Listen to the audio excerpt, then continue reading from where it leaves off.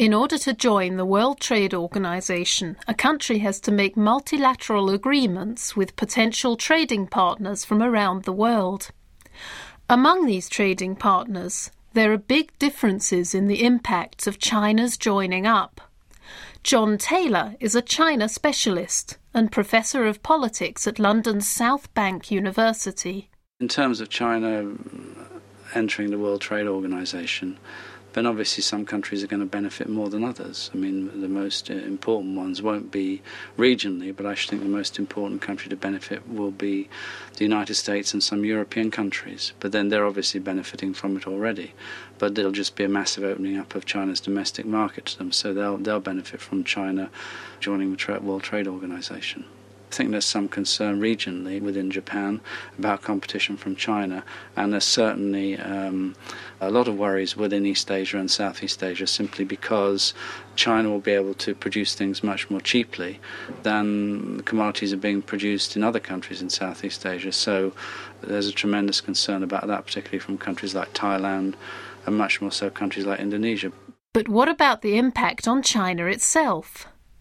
Jun Wu is a radio journalist working for BBC World Service.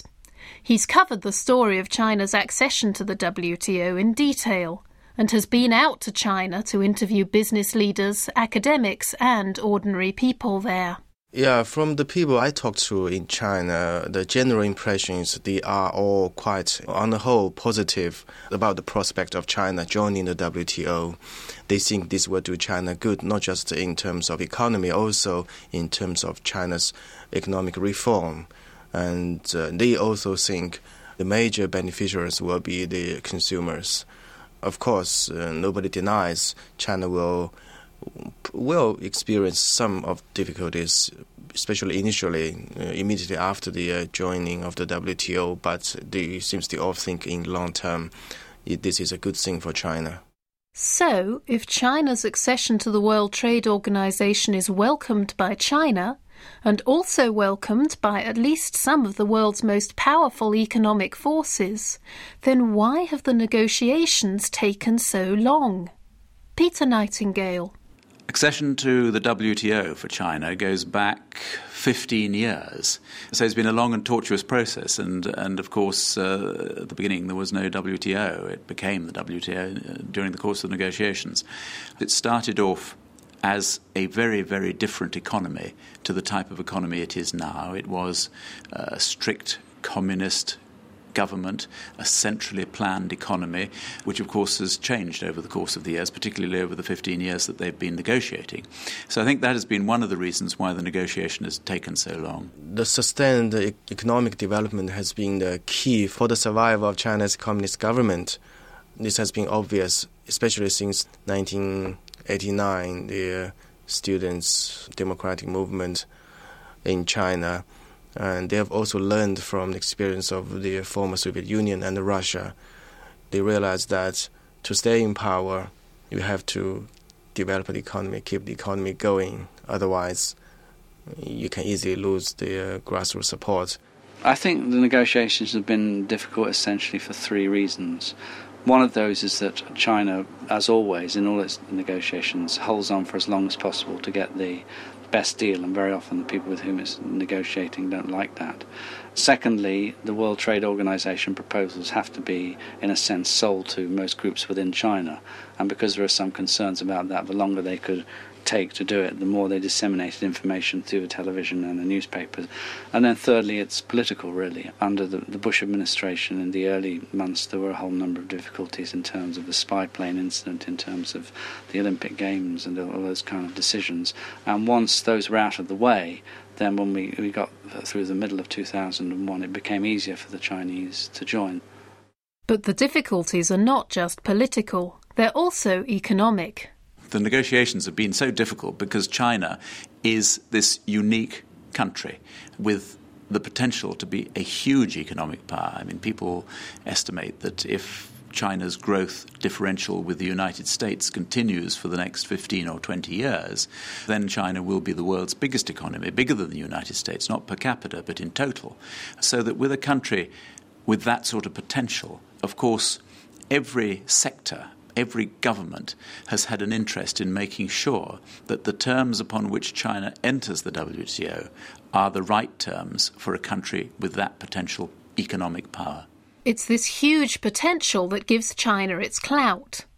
And it could even have repercussions for the WTO itself. WTO, I think, has always said that it can't genuinely be called the World Trade Organization until it has China, which represents a fifth of the world's population, as one of its members. There are those, of course, who say that China joining the WTO is going to break the WTO because its disputes procedure just won't be able to cope with the number of disputes that will arise. There is no doubt that the WTO has got to accommodate this, and now they've got this enormous, great mammoth of a country joining, which is covering everything from the highly developed to the highly underdeveloped, and the WTO has got to cope with that. But the changes within the WTO are dwarfed by the changes that will have to be made by China. The specific nature of these changes will differ from sector to sector, and our survey can only include a few. We'll start with farming, since China still has a very large agricultural sector. One of the areas I focused on was agriculture. It was a difficult area in the China-WTO negotiation. Reforms in agriculture in China was most impressive in the early 80s. And since then, as many people pointed out, it has been taken over by reforms in other sectors of economy, like industry and trade. The whole structure of agriculture will have to change because the government now is too manipulative from the various levels of government. This will have to be changed and leave the decision to be made by people who are directly involved in the everyday running of the agriculture, leave them to the farmers. Jude Howell lectures at the Institute of Development Studies at the University of Sussex. She's made a special study of China's reforms in the rural sector. I think for those agricultural products that are likely to have to compete in the international economy, China is going to face a lot of challenges. Already, China faces great constraints upon agricultural production and will find competition in the international economy intense. But we also have to remember that China has a large local market, so we have to look carefully at how the WTO is also going to rebound upon those farmers who are not engaged directly in export, but who may be facing cheaper imports from abroad for certain products. China also has a distinct urban population, and traditionally this was focused on manufacturing. China's giant state-run industries will also be affected. Yes, there are going to be winners and losers as China enters the WTO and in the period after accession. Most obvious losers in the urban areas are going to be some of the state-owned enterprises in China. Of course, those that are already doing pretty well are going to face increased competition and may survive and do very well. But the majority of state-owned enterprises have been meeting difficulties and in the 1990s have already been retrenching workers on quite a massive scale. And this will particularly hit workers from age 40 and over. There are going to be quite significant generational differences and also gender differences. Problems for women workers who have enjoyed a secure income over a number of years and are thrust out into the marketplace to look for new employment. Rising unemployment brings huge challenges for social security provision.